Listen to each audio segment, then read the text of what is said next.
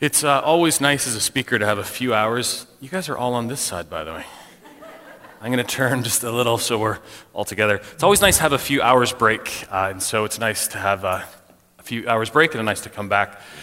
This is my newest talk, one called Parenting, Navigating Everything. The goal here is to really create and grow conversations, but what I want to do is I want to explain how I got here, because it's been an interesting journey. So I have been speaking for 23 years, and I've been topical for my entire career. And then I began to realize about 5 years ago, this ongoing conversation would go like this. Like I'd speak like I did this morning on mental health, and somebody would come up afterwards and say, how do I talk to my kid about dating? And then I'd be doing my dating talk, and somebody would ask me about pornography, and it was always other conversations. And it all kind of came to head with this one night when a father came up after my mental health talk and said, Brett, how do I talk to my daughter about sex? That's a great question. And I went to answer him, and he said, oh, Brett, sorry, by the way, she hates me. And I said, what? And he said, oh, she hates me. Forget about that, though. How do I talk to her? I'm like, no, that's everything. If you don't have a relationship with your kid, you are not speaking to them about anything.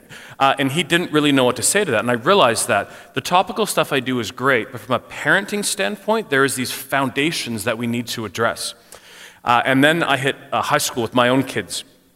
First week of high school, one of my daughter's friends tried to take her life. That's not the way you want to begin grade 9. My son in grade 9 was invited to a party. It said, bring your own alcohol right on the invitation. And I realized that there's just so many things we're needing to deal with as parents. And I wanted to look at how can we have a kind of a foundational talk on it. So a couple ground rules before we get into it. Please be a good learner. Please take notes and pictures of anything that you'd like to. Find your light bulbs. We're each different. We have different age kids. We have different kids. We're different adults. Have opinions, and again, I'd rather you have a different opinion than me than have no opinion at all.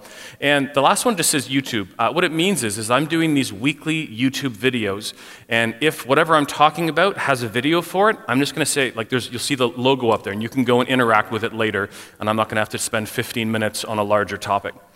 One thing we need to address is called stock family syndrome. This is the idea that we all do not look like stock photography. We also call this the perfect family myth. Like, look at those photos. Is that any of us? Like, we all hug facing forward, which is this one. Like, no one ever does that. The one on like the 4 people walking through the forest, blurred, and then everyone's wearing hats and holding hands. Like, that doesn't exist. This is not normal. If I go for a bike ride with my family, my son pedals as fast as humanly possible. He's a kilometer ahead, and my daughter, I call her Pokey, she's meandering behind. If I'm alone, I'm kind of in trouble. But we do have the nuclear family, but we have many other things. We have many single moms, some single dads, but often we talk about single moms. We now have enough grandparents who are parenting that we actually have it being statistically significant. The stat that I read is 1% of children are now being actually raised by not their parents, but their grandparents. That's huge. That's a lot of children. I'm at a talk, and a grandfather walked up to me, and he said, Brett, he said, I'm 75. He said, how do I talk to my kids about these things? And I said, what are you talking about specifically? He says, well, Snapchat. What is this thing called Snapchat? And I remember laughing, just going, there's a huge difference between me as a 47-year-old and my 2 teens. Can you picture being 75 and raising 2 teenagers? Adoption, foster parenting, blended families, extended families, spiritual parents. We are all spiritual parents. I mean, the number of kids who come through my house, the number of times we volunteer in church doing different things, we're all being influential to students around. And I would say the world has changed from when you and I were kids. This is grades 1 through grade 12. This isn't just random things. On top are when my own family dealt with things. Just music and dating began for my kids' friends in grade 5, and drugs were found in their school in grade 6. And on the bottom are some of my best friends' kids with anxiety disorders and eating disorders, depression, suicide in elementary school, early years. We haven't even hit grade 7. Grade 7, we hit peer pressure, self-esteem issue, alcohol use, phone addiction, and peer attachment. And then we hit high school. And that's the interesting thing. Then we hit high school. I have a new phenomenon, which is not youth pastors calling me and asking me to speak. It's children's pastors. And they're like, can you come speak to our children? And I'm like, if you consider children like junior high through young adult, yes, I'm in. But I don't have talks designed for students in grade 2, 3, 4, but we need to have these conversations with them. And then we had high school, alcohol and drug use and abuse, the depressed girl and the adrift boy. Now those are heavy generalizations, but I do think they're true. Busyness, the desperation for peer acceptance, and just extreme stress. Are you prepared as a parent? Am I prepared as a parent? Are we prepared, to actually help our kids cope and deal with all these situations? Quite often I hear from teenagers that they're learning how to deal with these things on their own, and we need to look at how to get involved as parents. Now, for every parent, we must protect our child's innocence as long as is necessary, but we must be ready to let the innocence melt away at the appropriate time so that purity can take over and rule the soul. Now, the goal is actually in life is not it's not this idea of innocence, it's actually the idea of purity. Purity is the, taking, the verse where, where it talks about being in the world and not of the world? That's what we all have to learn. And there comes a time in every kid's life when they're ready to take more weight of personal, more responsibility upon their own shoulders. If we don't do that, do you see what's actually on there? The bumpers? Remember really, really young kids with bumpers? And they'd bowl and would go like bump, bump, bump, and then every time it would hit something. If you have an 18-year-old and there's bumpers in life like that, we're actually in trouble. Frederick Douglass once said, "It's easier to build strong children than to repair broken men," and I would add, and women. My favorite age to speak to? Junior hires. Any day, give me a junior hire, and I say the word sex, and the boys laugh uncontrollably. Give me that any day from the broken high school student. The "I wish I didn't" is what I get in every high school I've ever been to in the last 2 decades. Now tonight, from a parent standpoint, there's no magic pill. There's no one thing I will say tonight that will fix situations. There's 3 kind of main things I think we find ourselves in. One is in the conversation of prevention. I think we should always be working to prevent issues. As opposed to being reactive, right? Reacting to what's happening, we should be trying to figure out how could we never be in that situation in the first place. Number 2 is maintenance and management. If you're doing prevention things, then we're doing maintenance and management. And for some people, there's crisis. And crisis is all hands on deck, right? It's family and friends and pastors and leaders and counselors, and right, we kind of surround each other and walk through different crises. There is this kind of current parenting state we see. This is kind of on one side, what we need, and one side what we see. So if you look on the right side, it says children are being served with digitally distracted parents, indulgent parents who let kids rule the world, a sense of entitlement rather than responsibility, inadequate sleep and unbalanced nutrition, a sedentary indoor lifestyle, endless stimulation, technological babysitters, instant gratification, and an absence of dull. The idea of even play. We're not having to say to people, you should play outside. It's such a weird thing that we're having to actually tell people to do that. Now, I'm going to challenge you to read 4 books. This is book number 1. I will tell you if they're a faith-based person or not. This one is not. Leonard Sachs wrote a book called The Collapse of Parenting. It actually reads this way. Many college faculty and staff report a noticeable fragility amongst today's students. Some describe them as teacups, beautiful but liable to break with the slightest drop. We've also called students today House of Cards, not the Netflix TV series, but like if one card falls, they all fall down.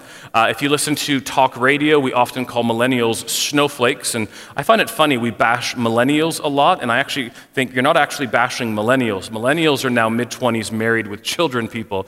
I don't know why we bash an entire generation as well, but some of the things we're concerned about is actually the upper regions of Generation Z, who is now like graduating college, university. So for most of my career, I've spoken on topical things, and I still do, like I did this morning. But what I want to do today, talking about parenting, is to talk about foundations of parenting. So I read, I think it was 75 to 100 books, and I talked to a lot of people, and I looked at the people who in this sphere, like parenting, are the leaders, and I kind of thought there's 4 main things that I like. One is, what is parenting? One is time, one is communication, and one is discipline. Now at the bottom I put Christian faith. And I believe true Christian faith touches all aspects of our lives, but I think those are 4 important things. Now, this is not like the 4 pillars of parenting, and if you don't do these 4 pillars, like you can change them, you can move them around, put different words in. But let's just walk through this. So what is parenting? I'm talking like 10,000 plus parents were polled asking, what is the goal of parenting? 46% said they believe their goal in parenting is to have children and a family.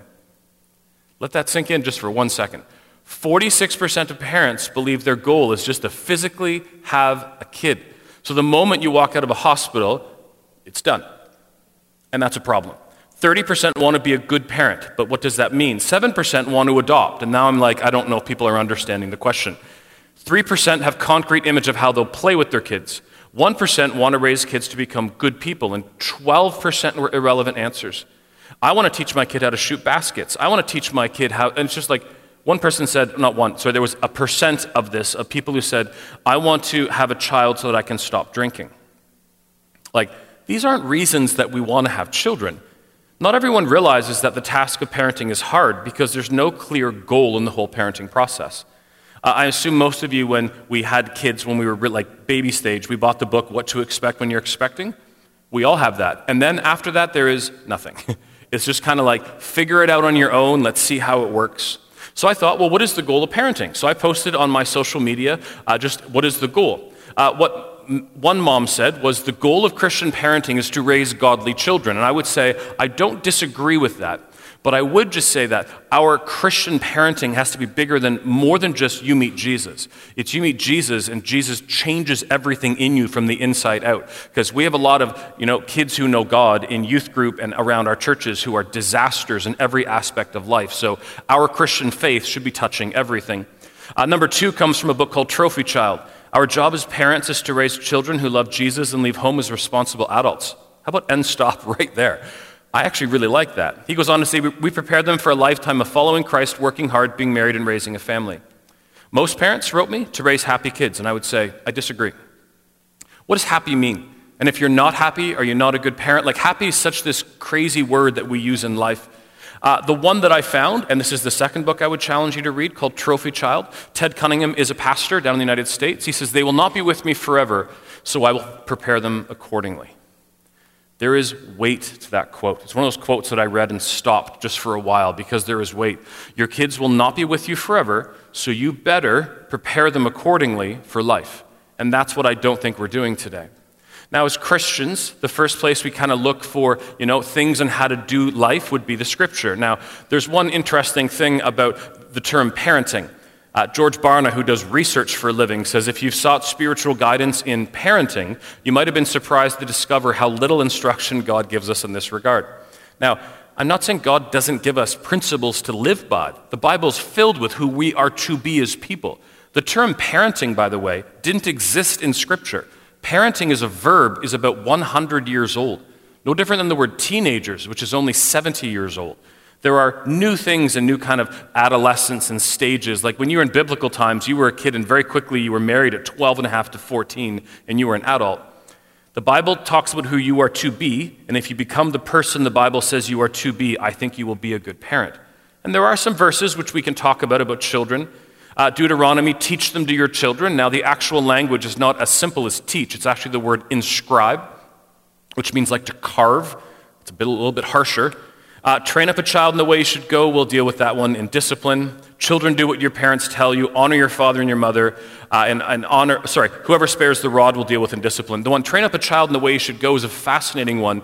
Almost every parenting thing that I read talked about that. But here's the problem with that. That's not a promise. That's a proverb. Proverbs are not promises. Proverbs are wisdom. They're adages. If you do that, if we train up a child in the way you should go, most likely they will not depart from it. But here's the problem with this verse when we call it a promise. There are amazing parents in our churches whose kids go off a little bit. And then they feel incredible guilt and incredible shame because we then therefore go, well, train up a child in the way you should go. I guess you did something wrong. And then there are nightmare parents who have phenomenal kids. So I taught in inner city Toronto, in Scarborough. Many of my kids' family and them were gang members. One of my girls that I taught, she had a 99% average, and her parents were both high-level gang members. So I said to her one day, how? She said, what? I'm like, how on earth are you getting a 99% in my class? And she said, I've just chosen not to follow my parents. She said, I go home at night, I push guns and drugs off the kitchen table, open up your science textbook, and I do my work. So I just say that train up a child in the way you should go is the goal. It's the ideal, but it's not an idol, right? It's not a perfect thing. Now, parenting stages, if you've ever studied this in school, if you've ever taken a psychology class, the top ones are called Galinsky's parenting stages. I have no idea what these are. Like interpretive, is that dance? I don't know. I just find them like convoluted and complicated. I like the ones below. 0 to 6 are the discipline years. 7 to 12 are the training years. The teen years, they call the teen years, and I actually call the teen years the coaching years. And then young adults, I actually believe, are called the friendship years. Now, do not get hung up on words. We discipline throughout. You train throughout. You're a coach throughout, and you're also a friend throughout. Now, if you're someone who researches parenting styles is what we talk about over and over and over these days. I would challenge you to read and follow online Allison Schaefer, if you don't know that name, Schafer.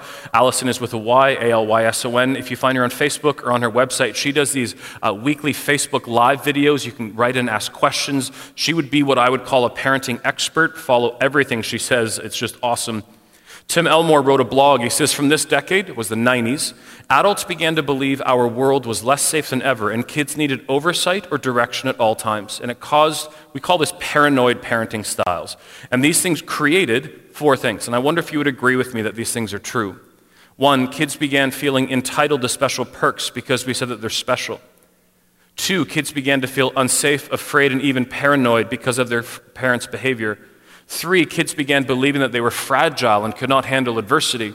Four, kids began embracing the narrative that their world is full of evil people who could harm them. I believe we're here today. If you talk to any educator, if you talk to anyone working with colleges and universities, this is kind of where we sit today as a culture. Now, parenting styles, there is a lot of them. I do have a YouTube video on this. I think I do 49 of them. I want to go over just a handful of them. Now, the blue ones are the big ones. The stars are things you should be doing. Attachment parenting you should be doing. Now, this is not what you probably think of, which is like, breastfeeding for a longer period of time and co-sleeping. I'm not talking about that. I'm talking about attaching to you as a parent, only then your kids go and attach to their peers.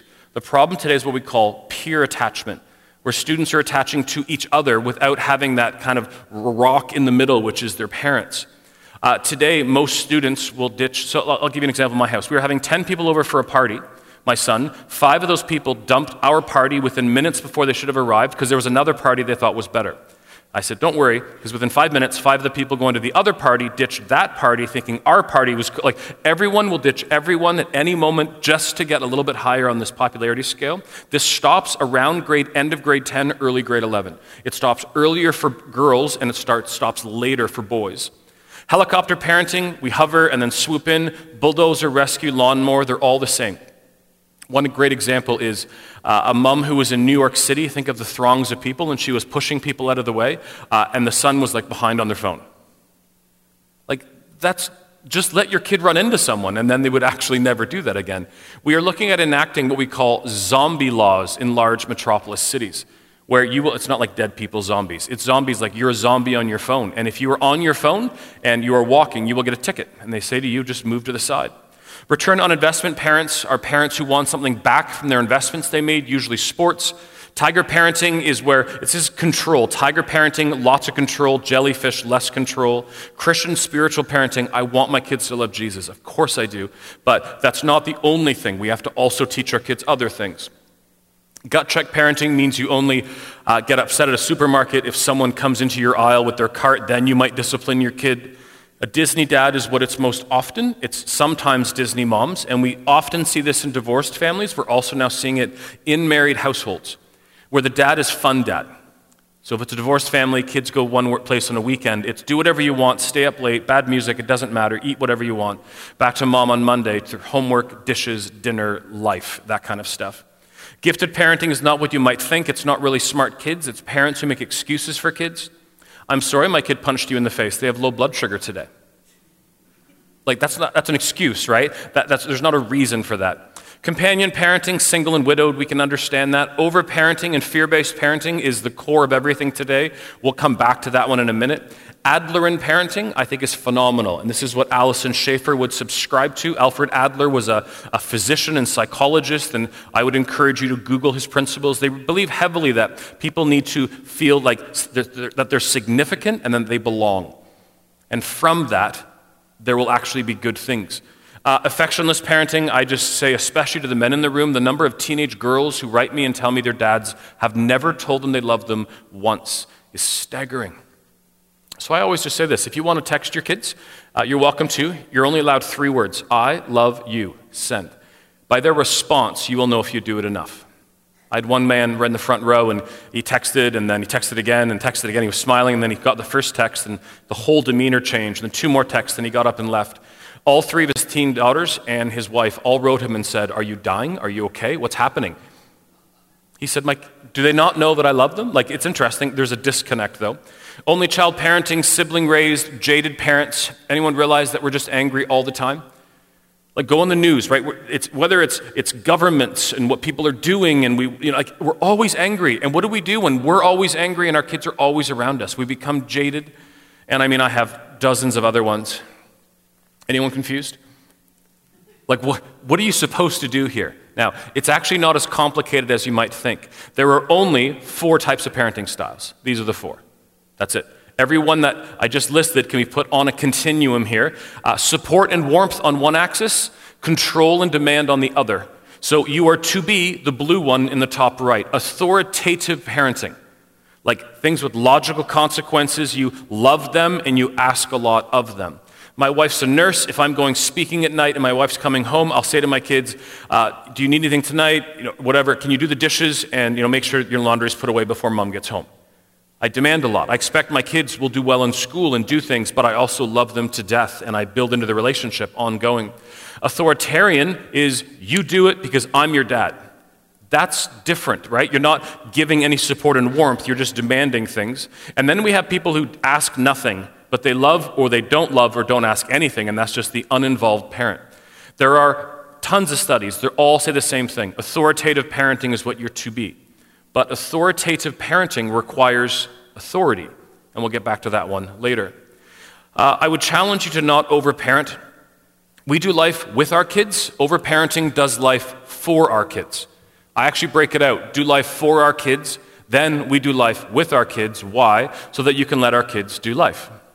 Overfunctioning, back to a quote from Tim Elmore, says, overfunctioning in parenting simply means doing too much for our children, intervening and removing any common struggles they may experience in their day. When we insulate our kids and remove consequences from actions, we fail to prepare students for the life that awaits them when they graduate. I don't know if you have these in Sudbury, but where I live, we now have soccer leagues that don't keep score. You know who keeps score? Everybody. Especially the parents. But everyone knows the score. We're so worried that someone might win or lose. When my son played his first, was it hockey? He was, 4 or 5 years of age. He got a participation trophy. It was this big. My participation trophies were this big, or nothing at all. It's just incredible how we just don't want people to feel bad. There are winners and losers in certain things. It's okay to know that. In the book, How to Raise an Adult, and I would challenge you to Google Julie Lythcott-Haims. She has a TED Talk, which is absolutely unbelievable. Here's what she says. Why did parenting change from preparing our kids for life to protecting them from life? Which means they're not prepared to live life on their own. She was a college admissions person, and she talks about how young adults were not quite fully formed humans. It's an interesting line. I've talked to a number of my friends as I've done this talk, people who've worked at different colleges, universities, and one of them said to me, we're now having to create courses for men especially who come to colleges and universities because they don't know what to do. You know what these courses have to tell people to do? Shower. Because their moms always told them to shower. How to go and cook and make groceries for the second year, because if they're in the first year, they might be in residence. Basic skills that their mom or dad have always done. They don't even know how to do. So you might be asking, well, what is overparenting? Am I an overparent? Well, let's go through a few things. You might be an overparent if you escort your kids onto the bus daily and you sit them down. This actually happens right outside my house. I watch a mom take her kindergarten kid onto the school bus with kids and then fight the stream of kids getting on the bus to get off of the bus. You might be an overparent if you drive your kids to school every day and then walk them to the door of their classroom. So as a teacher, I was part of the generation that instituted kiss and rides. You know kiss and rides? We put up pylons, you drive in. We were kind of voluntold, but we're there to welcome your kids. We open the door, we're like, hi. Your kids get out, we're like, bye. And we shut the door, and you can only go in one place, and you leave. The goal was this, because we had parents, in our school, we had parents fist fighting before, we were actually having to have people out to figure out what to do with the parents. So I'm a teacher, I'm teaching grade 8, and I have a mom who comes, she walks to school with her kid, here's the issue, and then she hangs out with her kid outside, hangs out with her grade 8 kid, comes up the stairs, the kids all line up, she hangs up in the line, walks upstairs. Once I heard her say to her kid, it's really warm inside, you should take off your coat. He's in grade 8, this isn't kindergarten, even kindergartens can take off their own coat. So she came to me really upset, and she said, my son's being bullied, do you know why? And I said, yes. I said, do you really want to know this answer? She said, yes. I said, okay, it's because of you. And she was not happy. I'm like, you're the only parent who walks into school with their kid. And your kid will be made fun of because of what you do. If you go on a job interview with your child, you're over-parenting. We laugh. Do we know the statistics? 1 in 7. 1 in 7 20-year-olds today go for a job interview with their mother, dad, or mother or father. Now, we do have an issue with men in their 20s. And if there's some men in their 20s today, 1 in 4 20-year-old men don't work anymore.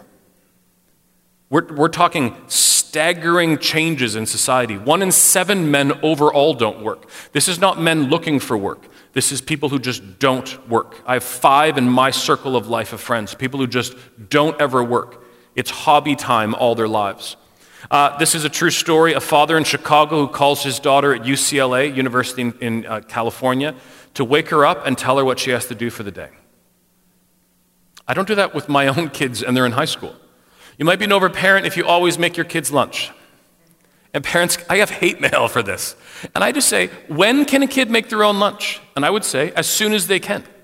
There aren't many things you can bring for lunch anyways. Put it on the table. Have them push it into a bag, put a zipper on it, and leave. And never again could they ever say to you something like, well, I didn't like my lunch. But it's easy to give up these small things to your kids. How about you call your kids' teachers to argue marks? Over-parenting, which I really think is fear-based parenting, is the question of what if? How many times do we just have to say, there are natural consequences? My son went to school the other day with a t-shirt on. He said, Dad, it was 16 yesterday. I said, did you check the weather app? He goes, no. He said, I'll be fine. I'm like, okay. So he left. It was -1. And he came home and he kind of looked at me and he goes, it was really cold today. I'm like, yeah. But he'll learn, right? He learned that. It's not going to kill him.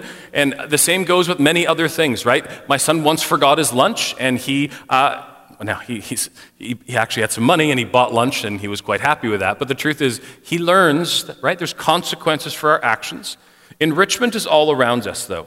Danger is not. There are ages that kids can and should do things for themselves. But here's this interesting rhythm. We speed up things when kids are young. So I went last summer and then recently to see the Avengers movies. What I was blown away at were the number of 4, 5, and 6-year-old, not grade, 4, 5, and 6-year-old boys and girls in the theater. This isn't a Disney Pixar movie. This is a massively violent comic book action. It is one of the biggest things I've seen in my life. I'm there with my 15-year-old son. Anybody remember the movie Up? Remember that from many years ago? I went probably 15 years ago. My kids were really, really young. If you remember the movie, the very beginning scenes, I'm there with my daughter, they're kindergarten, and my daughter turns to me with tears in her face, and she said, did the mommy just die? If you remember the movie, the beginning, and I'm not spoiling a movie from 15 years old, I assume, but the mom dies in the middle, and that's why the grandfather was in the house with the balloons, and it went away, but death is a big deal. And these movies are filled with death. Music that kids shouldn't have. Don't ever have the news on with kids in the house. It's not good news, it's bad news, right? Everything is the bad news that goes on. So we speed up kids early in life, and then they get older, then we put the brakes on. You know the new phenomenon we have? Teenagers don't get their licenses anymore. It used to be, stats were 95% of people would, the day you turned 16, you would get for my generation, 365. My daughter, the day after, she was a Sunday, the day after she got her, called a G1, she took driver's ed. 8 months later, she got her license. She's one of 2 kids at her high school in grade 11. She's at a high school of 1,700 people. 2 of them have their license in her grade. 2. They're now talking about statistics of, it's not about moving out and doing different things, just basic things like getting a job or even getting your license. There are times that you should be able to do things for your life. Talking to strangers, finding your way around campuses, contributing to the running of a household. These are basic things we should be able to do. Remembering, the goal is to launch our kids. You don't start launching kids in grade 11. You start launching in kindergarten as we slowly pass little age-appropriate things onto our kids, and as they get older, they take on more weight of that, more responsibility for their own lives. I have friends in university who've never worked a day in their life, whose moms still make their lunch for them. And they're struggling dating right now. Because every girl they've dated, they actually have been told they're looking for a mother, not looking for a girlfriend. Interesting. Side note, allowance should never be based on chores. I just think these are separate conversations. Allowance is very important, but we don't give money for doing doing chores is not heroic. Doing chores you do because you ate food, you made clothes dirty, and you live in a room, right? We all participate in those things. I do think, too, the same thing would be with education. We don't give money for A's and B's. You can celebrate A's and B's, but you do well in school because you want kids to do well in school. One of my daughter's friends, the father pays money for dishes, and so one day the father and son let it pile up, and then he said, like, $5 for the dishes, and she said, it's not worth it, and she left. And I'm like, good for her. Because it wasn't just, we're a family, let's all do the dishes. As we end this first section, I do believe in the coaching analogy. Now, I've coached rep baseball most of my life. This is my first year I'm not doing baseball. My son will spend 7 weeks this summer up at a camp in Huntsville called Minneoe doing their leadership training program. But the coach analogy is how we need to view life. So as a coach, my son was our starting pitcher, and I would train him the best I could, but at any game he was pitching, he would walk out to the mound. And there's nothing else that I can do. I am done. I am sitting on a bench and I'm cheering him on, but he does everything. It's the same when our kids go to school, go to youth group, go to work if they're older, do whatever else, right? We have to just take this analogy that we are the coach. Now, if you're taking photos, I have a summary for each of these because I know there's a lot in this. So the first summary is just that these are the 4 main things in parenting styles. The authoritative parenting, no over-parenting, and I can't stress that one enough. Doing life with, not for our kids, and then the idea of coaching. And I have 5 books for you. The star are people who are Christians. I shouldn't actually say it that way. Trophy Child is written as a faith-based book. Hold on to your kids. Gary Neufeld, I'm sure, is a Christian. I think Julie is. Karen Gordon is, I'm sure, I know as well. She's a friend of mine. But their books are not written as faith-based books. Dr. Karen's Guide to Teen Years, I read when my kids were 8 and 7. It was life-changing in my family. So don't see the word teen years and think I have young kids. And the last one is called Free-Range Kids. Think of like free-range chickens. There's not a week that goes by when you don't hear Children's Aid was called. A grade 6 boy walked home from school on his own today. And you just kind of shake your head and go, what have we come to as a society when kids can't go to a park or play anymore? Section 2, I think the greatest gift you can give your kids is actually time. Now, I actually think you could argue failure. Failure might be the greatest gift. And I'm at a talk the other week and someone shouted out, no, Jesus is the greatest gift. And I'm like, yes, of course. But we're talking about parenting. Like, it's sometimes, you ever heard the quote, we're so spiritually minded, we're no earthly good? By the way, I hate that quote. We're to be spiritually minded. That's a good thing, but we're talking about parenting here. So, of course, Jesus is the greatest gift. But in parenting, we're talking about the ideas of failure or time. Now, if you've never known this analogy, it's one of my favorite. It's called the marbles jar analogy. Here's what it means. I believe this comes from Psalm 90:12, which says, teach us to number our days, that we might get a heart of wisdom. So, basically, you are losing your marbles in more ways than one. The day you have a child, you have 936 marbles. Every week, if you take a marble out, the analogy is physically you could do this. Every week, it means around June of the graduation year, you will have no marbles left. Now, that is not perfect because people are born on different, like my daughter's a March baby, my son's a November baby. But the point is that you have roughly 936 weeks until they graduate grade 12. Which means things like, you look at the occasions and birthdays, I actually don't have that number anymore. My daughter and son are down to 2 and 1.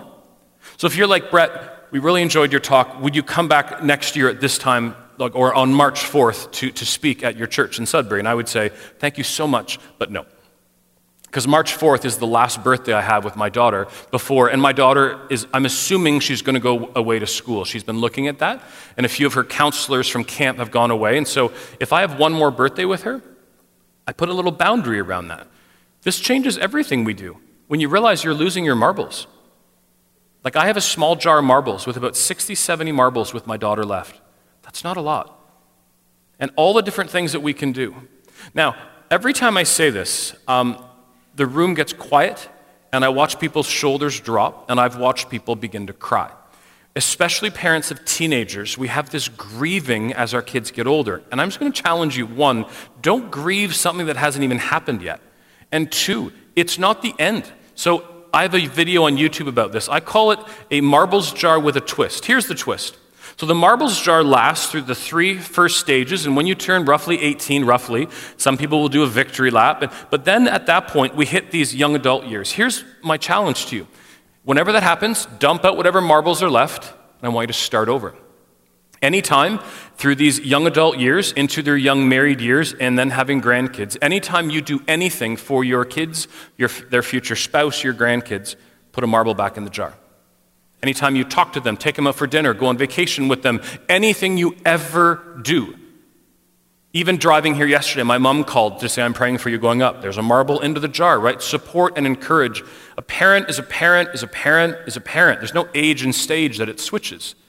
We do need to realize, though, that we are losing just not marbles, but time with our kids. If you look across just the top of that, when you have young kids, they're with you 12 hours a day. Some of you have young kids, you're like, I know that. Then they go to school and you have 6 hours a day. Then they become junior hires, it's 4 hours a day. And then with teenagers, 2 hours, if that. If that. Both my kids, my daughter's a lifeguard, my son works for a company called Dicom. They're like a Purelator delivery company. Like, they work, and then I work, and then my wife, like it's often, we don't have that kind of time. Time like in the morning, driving to and from things, mealtime and bedtime, except the stage of teenagers. Because, I mean, if you're tucking in a 15, 16-year-old kid, you might be over-parenting, right? Like, you can say goodnight, but maybe not the tucking in component. There are, I don't even know how many, like I have at least 20 or 30 studies that talk about how simple this thing is. If you eat together as a family more than 3 days a week, everything in the world changes in your house. So I would say, do anything in the world. I love the quote that says, a family meal is a potent collecting ritual. So eat together. Now, eating together is not just one thing. It's the cooking and the cleaning of food.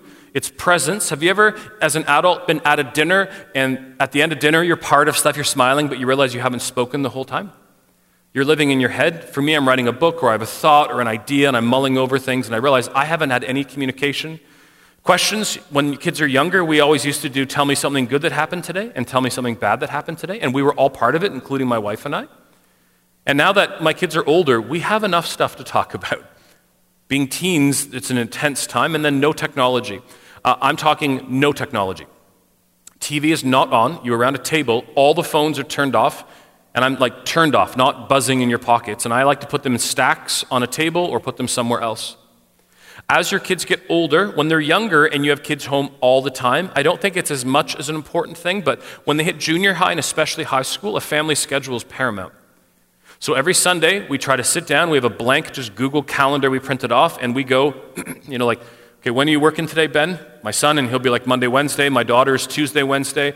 We have youth group on Thursday. We knock where church is going to be. We kind of do all these things, and I'm away traveling. Like I left, today's Sunday, right? So I came up last night, but I spoke at a conference yesterday, so I haven't been home since Saturday morning, and I'll get home tomorrow at lunch. So we block all these things off. Now, we also add in some meal planning as well, which helps a lot to say, we're going to have this on this day and this on another. But what we do is we've realized that if we're going to have time as a family, we've gone very quickly from having 3, 4, 5 family dinners a week to having one. Because if my kids have youth one night and they each work 2 opposite nights, that's 5 days out of the week already gone. So we actually, every week, go, when are we having our family night? And we book a single night. Now, the truth is with teens, we also just say, we're going to go for a meal, we're going to go to a dinner, we'll go to Montana's or something, and wherever, like, all I got to say to my teenage son is, you want ribs? And he's like, yeah. Like, it's like, he's there, right? He will join us for dinner. And family outings should be protected. This is the idea that vacations and other things are meant not for your kids' friends. It's meant for bonding time with your family. Now, don't read this the wrong way. I'm not saying you can't go to the zoo or Science North in Sudbury. You can't go do whatever, right? You do those things with friends, but you have a vacation time when you are alone with your kids to build into your family. And one of the last sections here is just celebrate milestones, hills, and valleys. Just means this: big days are big deals. And there's a power in celebration, and we must take leadership for this. Transitions should be marked, milestones commemorated, and pits filled. Transitions, new home, changing jobs, milestones, birthdays, anniversaries, graduations, grade 8, grade 12, college, university. And the pits are breakups, death.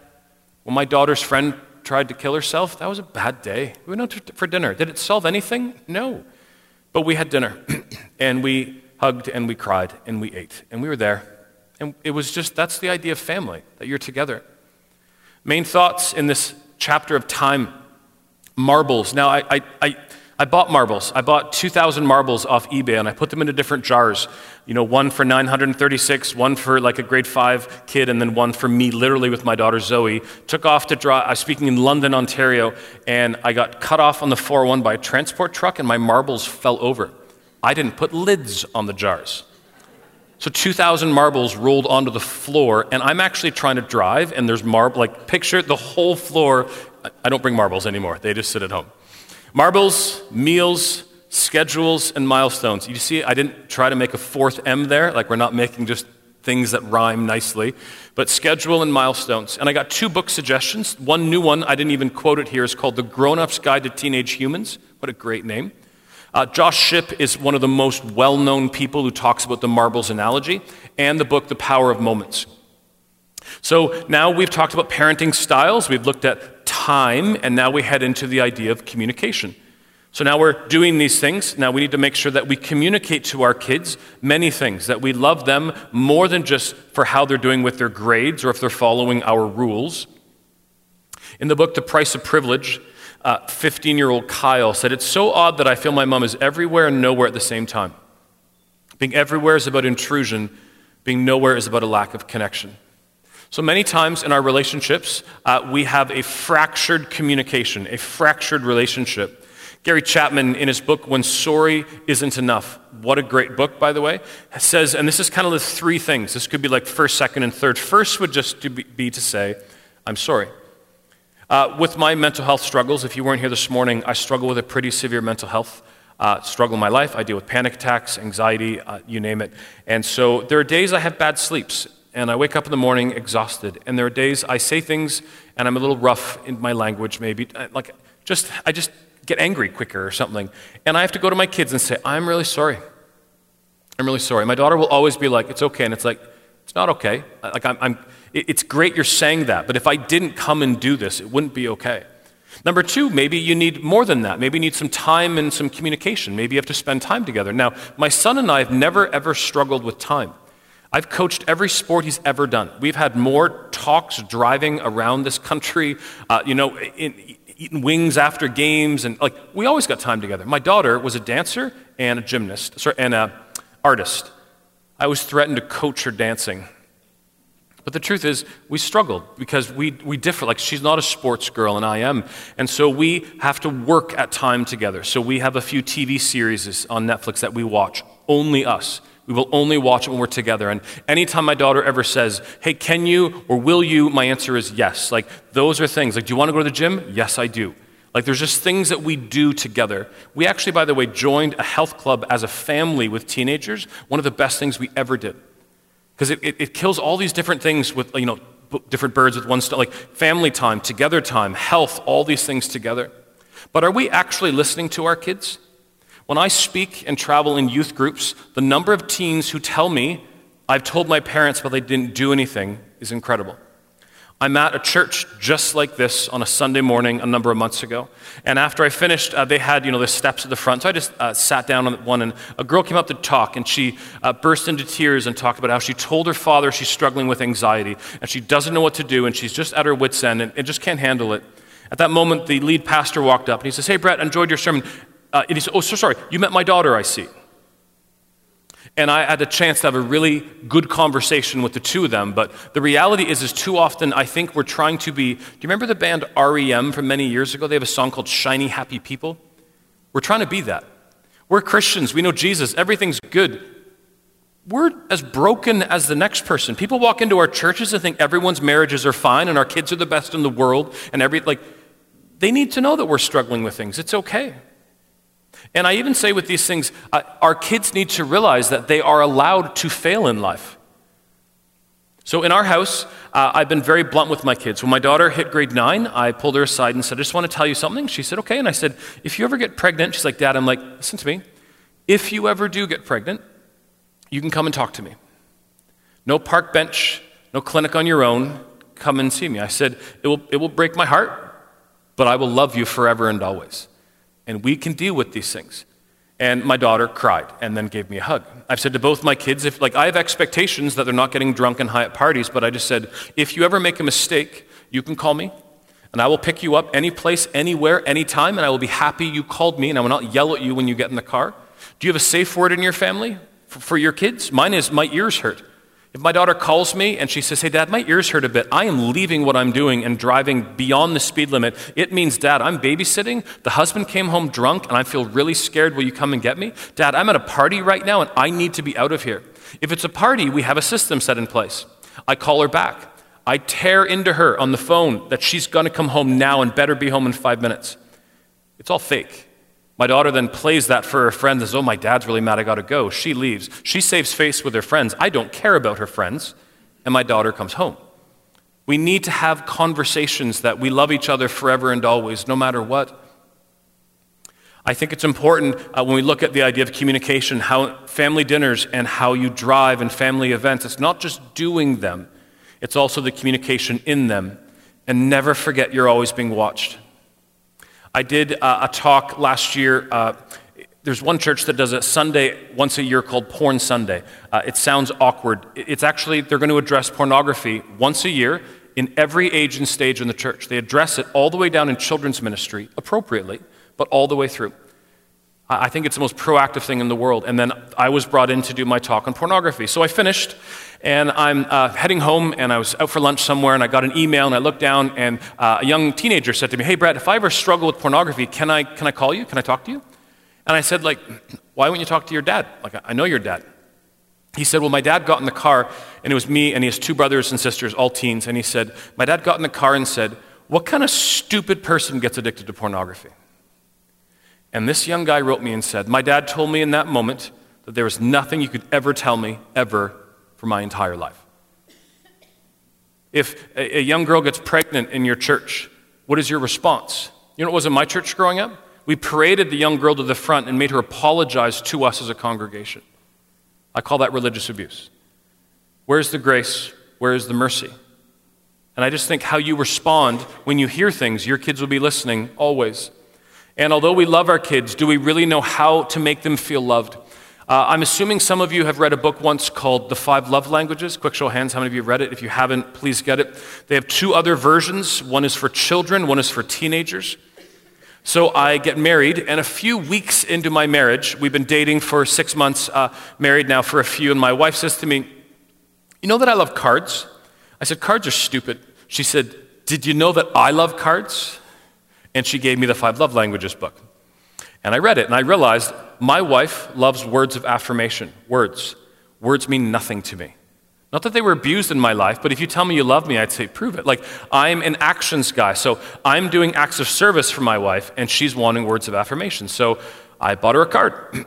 And we're lying in bed on Valentine's Day, and she said, thanks for the card. And I'm like, you're welcome. She said, did you read it? So I can't break eye contact, right? And in my head, I'm like, Shoppers Drug Mart, cards. I'm like, yes. She holds it up, and in big letters it says, to my husband on the front of it. 22 years later, that still lives in her nightstand. And every once in a while, it finds its way out. The truth is this, I think we need to learn how to love each other as spouses, loving our kids, and even our friends. I think this is so, so important. And one thing I think is amazing for communication, the best thing that we've done in my life is the idea of a family meeting, and I have a full video on this. Every August, we sit down and we walk through everything that we are going to do. It's our Ullman Family General Meeting. We talk about, how our faith is going to be paramount and what that means. We talk about if we're going to go on a vacation, where we're going to go, activities, work, chores, what we're going to do, meals for my kids, where they're going to go to camp, what they're going to do for their birthday party. I'm not going to argue Halloween, but I like Halloween. I'm an evangelist at heart. I go around every Halloween with a Google Maps printed piece of paper of my neighborhood, and every time I meet someone, I'm like, hi, what's your name? Shake your hand. Oh, and your husband's name? And it's Bill and whatever, and as I'm leaving, I have a pen and I write it on their house so that when I walk my community, I can pray for you and I know who you are. But my wife just didn't want to find out you want this crazy Halloween costume 1 hour before you go out. This has been life-changing for us, life-changing, where we talk as a family, we agree on what we're going to do, we just find things like behavior and everything we have not had to deal massively with because we keep addressing these things. Communication then, listening, driving, love languages, and then the ideas of a family meeting. Now, some of the books you're seeing are repeating because these aren't like perfect pillars of things, but I added in When Sorry Isn't Enough and the 2 love languages by Gary Chapman. So we go through and end off at the last main section, which is the section on discipline. Now, Ron Morrish, if any of you are educators, Ron travels the school boards throughout this country. He is one of the best guys on discipline. He says this line, "Discipline is about teaching children to behave properly, not punishing them for behaving badly." Now, I actually questioned leaving nothing but that quote for this entire section on discipline, because I think it is so foundationally different than how we discipline kids. Discipline is about teaching children to behave properly. It's just not how do we punish our kids. So I just thought for a few things, here's some thoughts on discipline. 1, stop the excuses. No gifted parenting. None of our kids are perfect. There's always things that can be corrected. Number 2, abuse is never okay. Verbally, physically, emotionally, religiously, either way, from a parent to a kid to a parent. It's not okay to even disrespect each other. And I think creating structures are really important. If you have a crazy dinner time and you're disciplining all the time, do you have dinner time structures? Like in our house, it was come and get your, colorful glass and milk or water, and then, at the end of the dinner, put your dishes into the sink. And if it's bedtime routines, it was always, once you get out of the bath, it was first person with stories back in the king-size bed gets the first story, and minutes, they quickly come and but structure. So, some thoughts. First, if you want to discipline, you need a relationship for influence. You need to actually have the influence in you. So going back to this chart, we looked at the top before. So this is positional influence, and it goes down. This is like 0 age, kindergarten, all the way through high school. Relational influence begins at nothing, and it goes up. This is what you want, where it says freedom over there. So it's New Year's Eve this year. My daughter going to one party, my son going to another party, and my wife and I going to a third party. So it's one of these weird nights. We're all going to be out. So I said to my kids, hey, I need 5 minutes of your time. Will you sit down? My 2 teenagers sat down, and I just walked through my expectations of what we live in our family, and I have an expectation you're not getting drunk and high tonight. I have an expectation of how you're going to act at parties. And I'm always leery of my daughter. Being a girl, there is the off chance always that date rape drugs get dropped into someone's drink. So my daughter at every party takes a Starbucks cup with a lid on it. And so it's a far off chance, but I hear stories at least once a week. And so we just talk and we're open. And both my kids after gave me a hug and said thanks, and it was done. But the only reason I can do that is because I've built into them with thousands of conversations and cars on couches, going on vacations and talking and having fun. Sometimes we try to take too much from something and we don't actually have enough influence with our kids. And our disappointments in discipline should be directed at our child's behavior or their choices, never at their existence. There's a world of difference between behavior controls. Sorry you did so poorly on your math test. TV is off limits until you pull the grade up. Do you need some help? And psychological controls. You're going to be flipping burgers for the rest of your life if you continue to be such a goof off. That's just offensive to someone flipping burgers, by the way.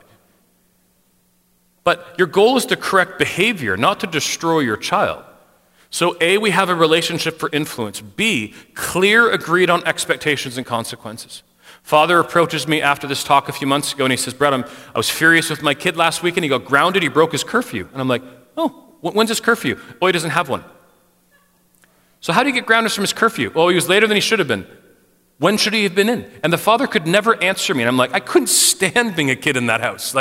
There are no clear agreed on expectations.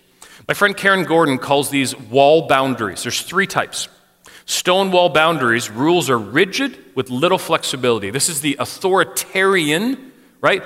Do what I say as a parent. Then there's the wild field boundary. That's the father that I just talked about. There's really no boundaries, but if you're late from whatever random boundary I choose, you're in trouble. What we're to be is picket fence boundaries. Rules are clear, flexible, and negotiated. So it was a couple years ago, ending of the summer before grade 9, my son had a curfew of 11 o'clock. It was his perfect August day. We let him stay out late. And at 10 after 11, he comes in the door. What is it that we get angry as adults? It's an arbitrary time I made, and I'm furious he's 10 minutes late. I went to yell at him, and before I could say a word, he's like, I know I'm late, let me tell you why. Kind of like, and he says, so it's funny, we made 11 o'clock, every other parent agreed to it. You ever notice when someone steps up and makes a time, everyone agrees to it? So at 10 to 11, they all dispersed. And as they were beginning to go home, my son found himself with just him and one of his friends who's a girl, not a girlfriend, just one of his friends who's a girl. And she said, it's late, do you mind walking me home? She lived a little bit away. So my son said to me, he said, Dad, I either broke your rule or I walked her home. And he said, I walked her home. And I almost cried because I almost yelled at him, and he made a really good choice. Because if he made it home and I heard from that girl's parent, who's a friend of mine, that my son didn't walk her home that night, I probably would have been angry at him. He made a really, really good decision. Also with walls, we must realize that it's the job of every kid to tear down their parents' walls and to build their own. This is really, really important. I want my kids to love Jesus because they love Jesus, not because I love Jesus. I want my kids to come home in good time because they want to have good sleeps, not because I think they should be home in good time. So here's what my wife and I have been doing. Since I've been doing this talk a year and a bit ago, we've been slowly taking our hands off our kids in certain ways, very structured. So my daughter and my son presently have no curfews. They don't know that, by the way, so please don't text them if you know them.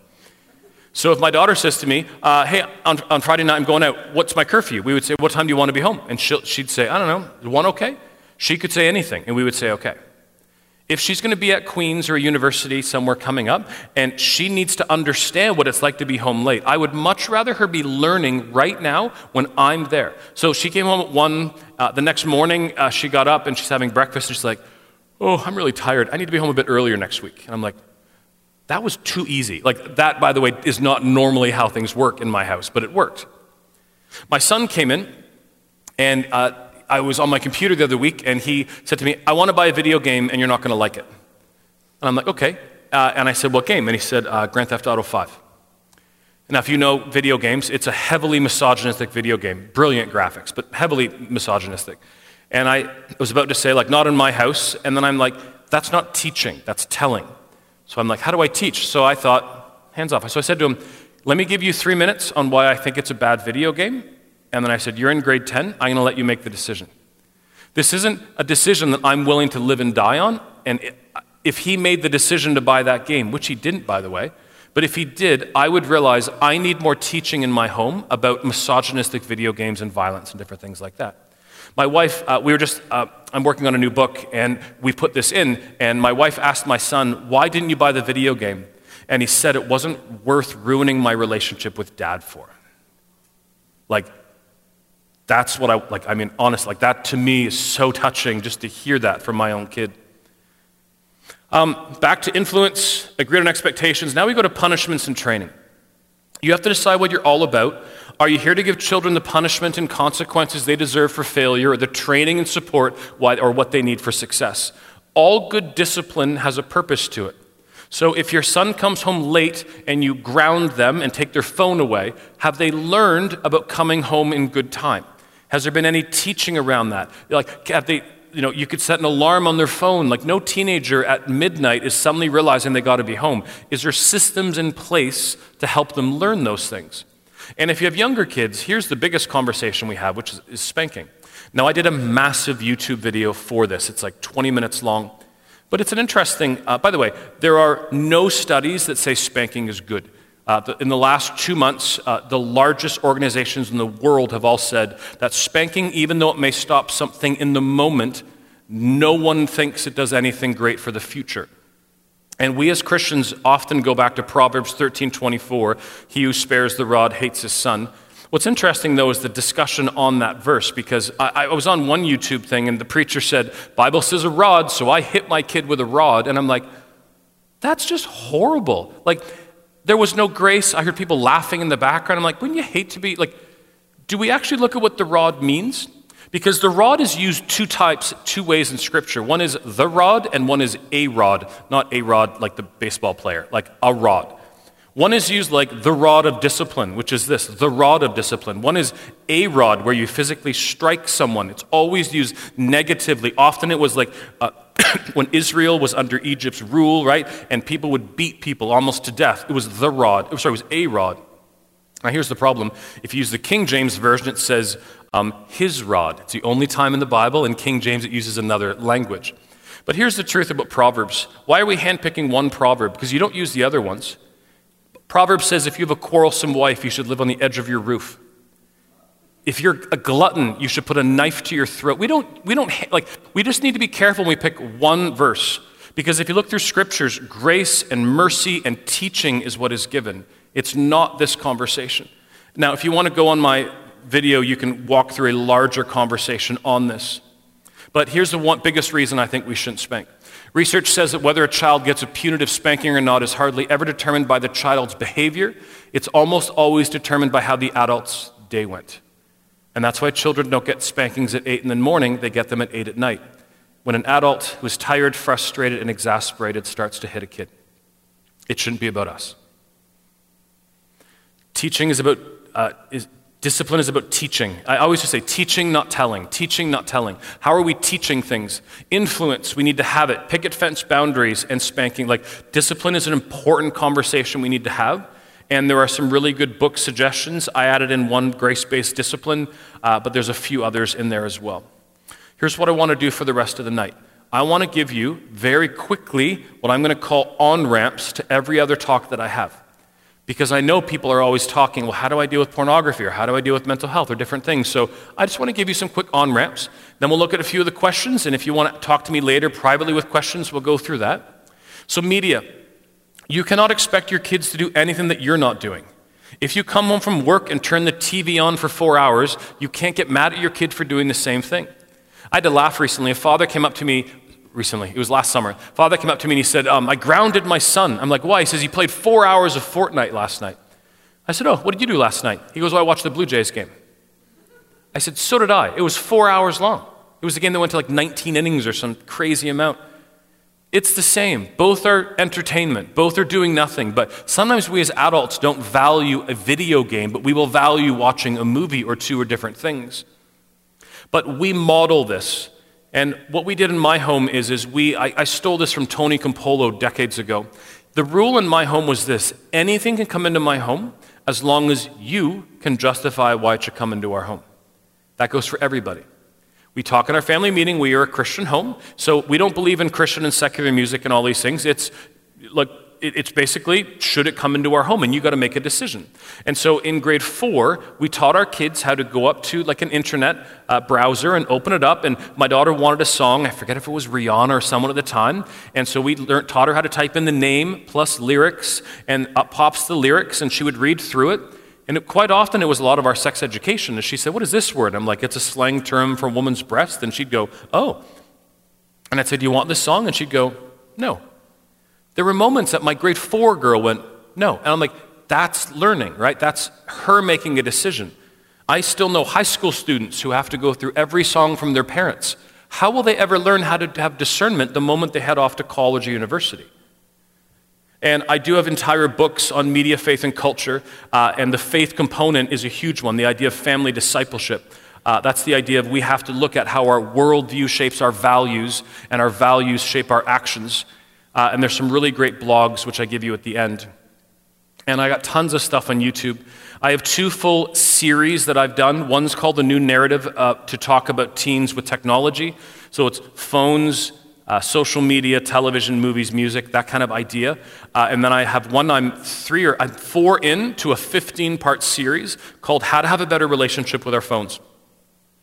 I think we all need to get a better relationship with our phones. So I'm just going, movies was my last one. Family dinners was before that. Before that, we did touch and interaction and even just turning off notifications.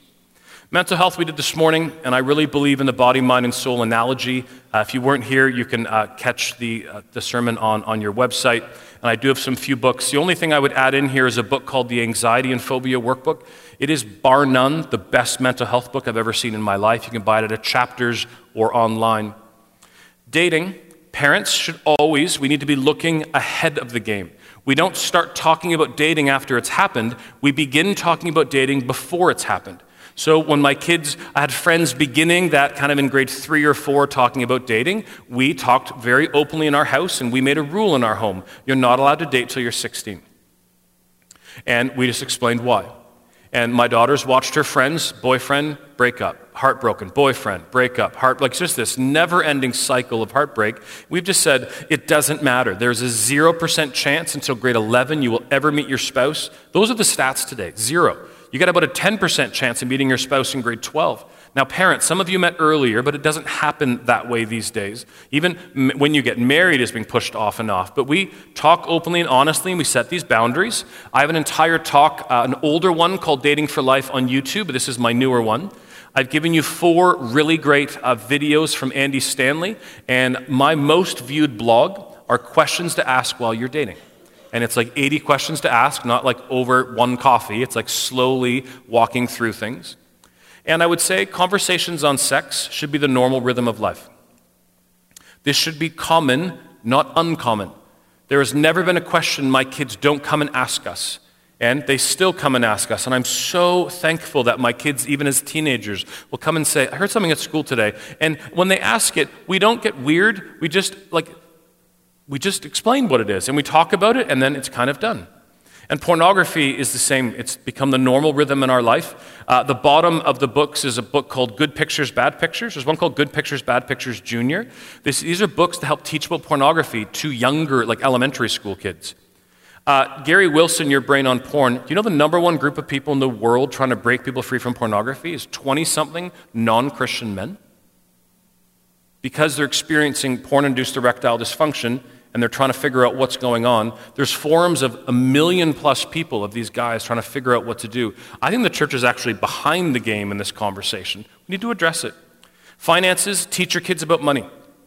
Because I find so many students I talk to are just financially illiterate. When you give allowance, they can do whatever they want. You can do your different jars, like save, spend, and give. Has anyone ever had that work, by the way? Like, you give it to a 4-year-old and it's like $2 in each, and you come back and there's now $6 in the spend and nothing in the other ones. But we gave our kids money. We always just said, this is going to the church. And so they knew it was happening. And then we let them do whatever they want. And when they were in kindergarten, they would buy like a Five Alive and a bag of chips at every swimming day they had. And then one day, you know those like double chocolate bars, the big huge ones? My son said, so if I don't spend this money and I save it, can I buy that next week? Delayed gratification is everything in money. And I'm like, yes. It was about 5 years ago. My son walks in. I'm working on my computer. I didn't even look. He said, hey, Dad. And I'm like, what? He says, I want to buy a PS4. And I'm like, dude, they're $500. And he goes, yeah? Now you got my attention. He said, you have $500? He goes, I have $1,000 in my room. And I'm like, I forgot to tell you about banking. My kids have had a paper route since they were about 7 and 8, maybe 8 and 9. And so my son's a saver. And so I went out and we bought him. And I did what my dad always did for me. If I saved well, he made it better. So I bought him the controllers and a few different things. I do think with money, though, we need to get our own finances in order. Dave Ramsey is an American who talks about this stuff. Some of those things are different for us as a Canadian paradigm, but the idea of we need to save more and we need to earn more, these are simple things that we can address, especially when giving. I mean, the average Christian gives less than 2% of their income to the church, meaning your Bell, Rogers, TELUS, whatever mobile company you use is for the most part more than what you give to God's kingdom on a given month. Education. We need to help our kids navigate the education system, help each other navigate the educational system, and I believe we need to push kids and each other, and I sound like the American Army, to be the best that we can be. I think for some reason we just settle into positions. So when I said earlier it's offensive to someone flipping burgers, you shouldn't be flipping burgers 2 more years down the road. You could be a shift manager. I'm not saying everyone's got to go and become doctors. I'm just saying, whatever you're gifted with. I got a buddy of mine who does mechanics, but he never got his mechanic certification. He's just done oil changes at Jiffy Lube his whole life. And I'm just saying, whatever you do. I'm talking to a farmer when I spoke this in Alberta last summer, and he actually went and, what's the term? He rented the field beside him, and now actually farms 2 fields. Buddy of mine's a heating and air conditioning guy. He put 2 trucks on the road this year.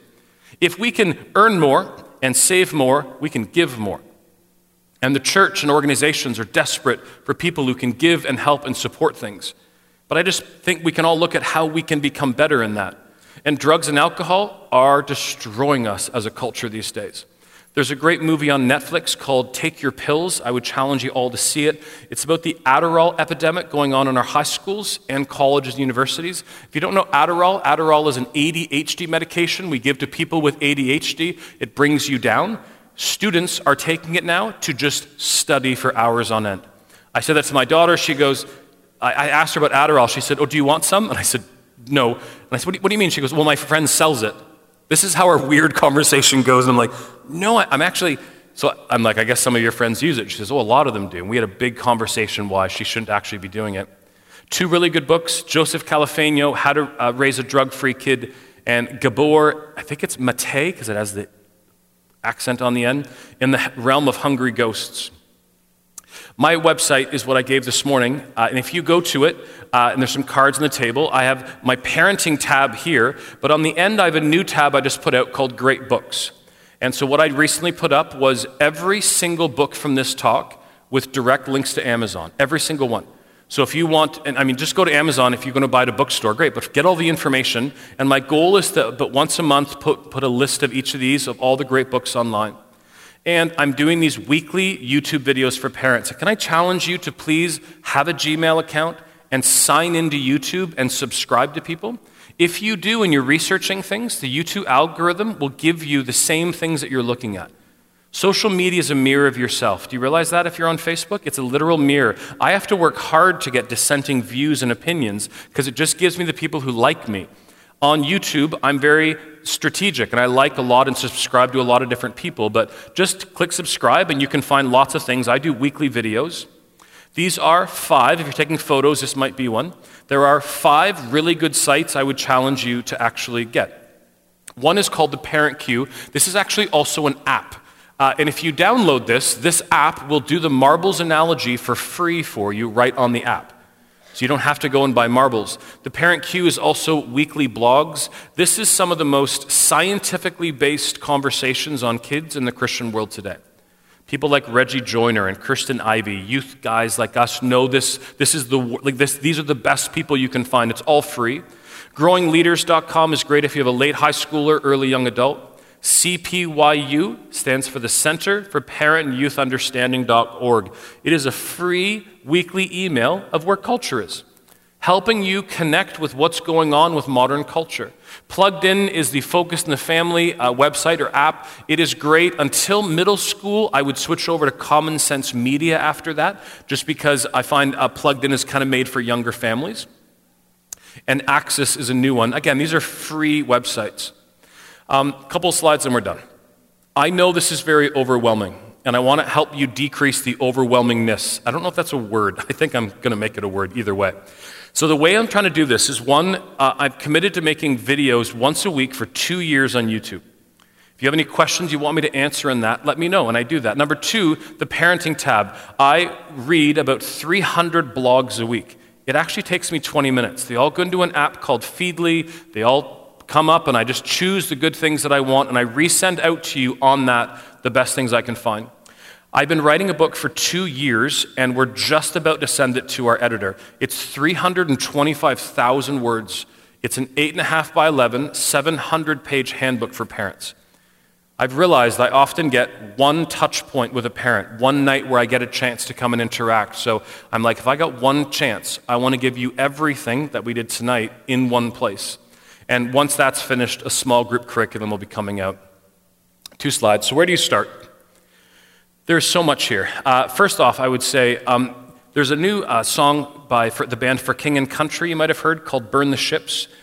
If you don't know that analogy, when settlers came over, they would burn their wooden ships to the ground so they couldn't go back. I would just say with parenting, burn the ships and don't look back. We've all made mistakes, but look at where we can get better. John Maxwell always says when you're challenged by something that you need to choose just one thing to do. That's how simple it is. Choose one thing, but implement it within 3 days. Because if you don't do something, like tonight's Sunday, Monday, Tuesday, by Wednesday, if you haven't done anything from my talk this morning or this, statistically, you never will. And if that's all it is that we come and we listen and we smile and we go home, that's really not the goal. The goal is change. I really love the idea of a catalyst, that I'm here to spark something under you to push you forward in whatever area you need to move forward in. And so I would just say, from a parenting standpoint, support each other. I know some churches that meet once a quarter as parents, and they go do something like this, or a youth pastor talk, or they just talk about best practices. But support each other in your homes, in your small groups, as friends. Like, open up and be honest. When someone says, how's your kid doing? It's okay to say, their OCD is rough, they broke up with their girlfriend, and they've just failed French. It's okay to just be honest, and then we can all together look at helping each other. But our parenting, like our faith, is built in moments. And I hope that tonight has been one of those moments to give you some tips and thoughts and ideas. You will not take everything I did today and implement it within a few days, but choose something. And if I had to give you something, a family meeting might be it. There's just something about a family meeting to see where you're at and then moving forward.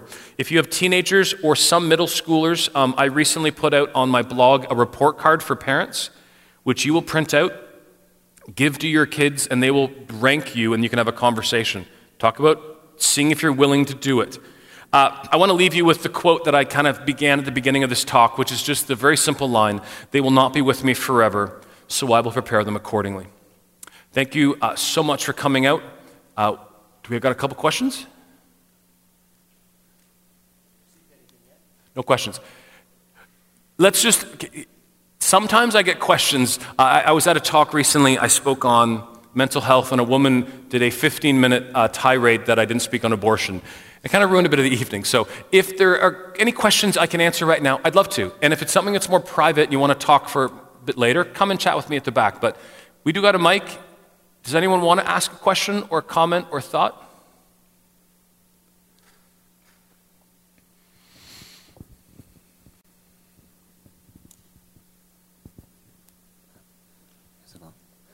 Yes, I really enjoyed the whole presentation, but can you transfer at least a portion of those qualities or steps, if you will, to adults too?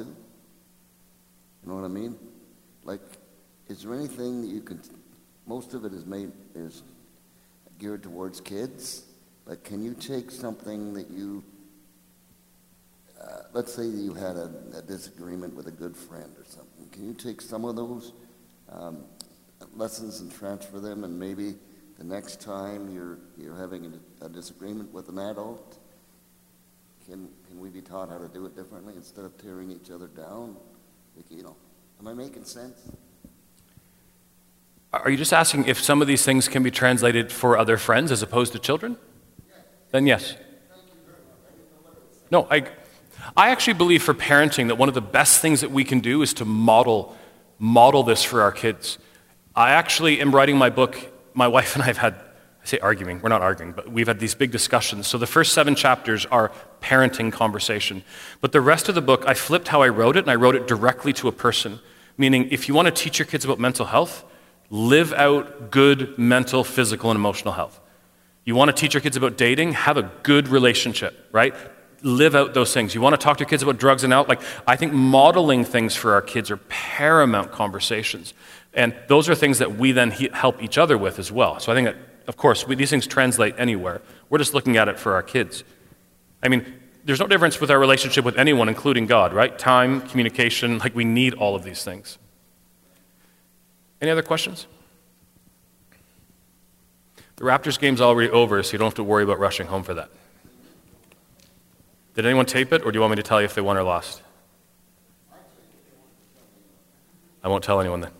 Sorry, question, go ahead. So I'm a homeschool mom. Yep. Some of the, I'd say, labeling or judgment that perhaps I've been noticing that keeps getting said to me is that my 9-year-old should have screen time. He doesn't have his own computer. He doesn't have his own telephone. Where did that idea come from? Is that something that I'm behind in today's age? Am I holding him back from something? I'm just... So how old is your son again? He's 9. He has access to the computer.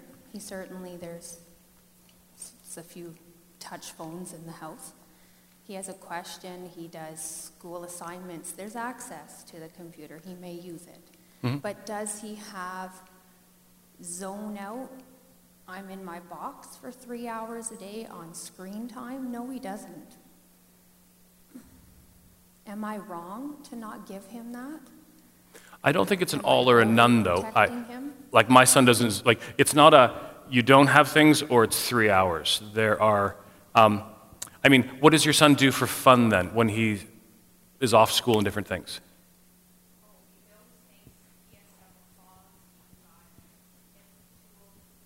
Yeah, that's all good stuff.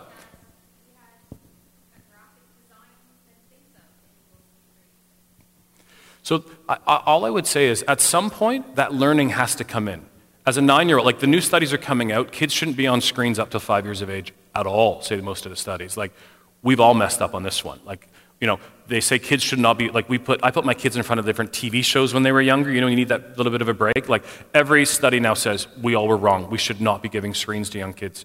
I think we need to find a better way that it's not having it or we're addicted to it. But at some point, your son's going to have to learn how to deal with those things, because as they move on in life, like if he likes graphics and things and moves into those kinds of fields, he'll need to have a vast knowledge of AutoCAD, these other programs, as they head on for school. So if school is here, graduating and heading off to college or somewhere, and this is where he is now, somewhere along here, there needs to be a learning of how to actually have some discernment with that so that he can be successful. What I've seen sometimes is where a student doesn't have, like one was a mom said, we don't have TV in my house. Now what's funny, some people say they have no TV but they have Netflix. I'm like, it's the same, that's the same thing. But some parents have said, like, we have no shows. And I knew a few kids who graduated grade 12 and went to university and just watched, like, it was night, because they never learned how to discern those conversations. So, you know, from a 9-year-old to heading off to wherever he might go, there needs to be many learnings in that. And one of them is how to use technology better.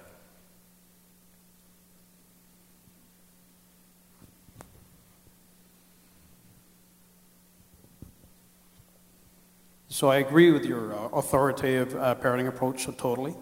With one of my kids who's now 21, he wants to run the show. He wants to tell me what to do. What are your comments on that type of a situation? How would you handle it? How would you go about breaking that cycle? Sorry, can you say it again? It's coming out of the mic. He does not want to be structured, disciplined. He wants to tell me what to do. So how would you break that cycle? And he's 21? Well, the reality is that at a certain place, like, so Ron Morris would say that compliance begins when kids are really, really young. So I know we're talking about a 21-year-old, but compliance is, so if you have a babies, we are at their beck and mercy, right? We change their diapers, we give them food, they sleep, we burp them, that's kind of this. At a toddler stage, there's this flip that happens where kids learn that there are things that we have expectations from them, and that usually continues forward. These days, like a 21-year-old, the truth is, if they're not in school or doing things, the process should be in, well then where, like, I remember my father said to me, we don't care if you do university, college, or whatever, but after high school, if you're working, we're going to look at getting you an apartment. That's part of kind of moving out. So to me, a family meeting would be a conversation with that, which is, these are our house rules. Like, I have house rules that continue on. I was with a mom recently, and she's like, my 21-year-old's drunk every night in our house. And I'm like, we have house rules. That will not happen in our house, ever. If my kid chooses to change that fence and make a different fence one day, I still will discourage that. But in my home, there are certain rules. But I would just sit down and have some open, like, build that relationship, talk about those kinds of things. I do think, too, we as adults, like, I have no problem watching a movie, or I'll spend a couple hours watching television. But my son and most students don't watch any television, right? They'll play more video games, especially the young boys. And so sometimes it's more what we value. Like, it's all downtime, right? It's all, whether it's playing a game or on an iPad watching Netflix, it's all kind of downtime. But I would just have an open conversation.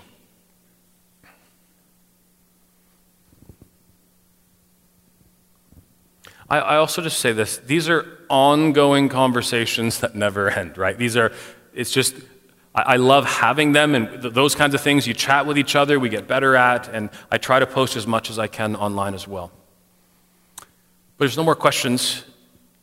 Thank you so much for having me out, and I would say this, in a church like this, you have a great youth pastor and other pastors, and you can always find me online and speak to other parents as well. But make sure you use the people around you. Thank you so much, and I'll pass it back.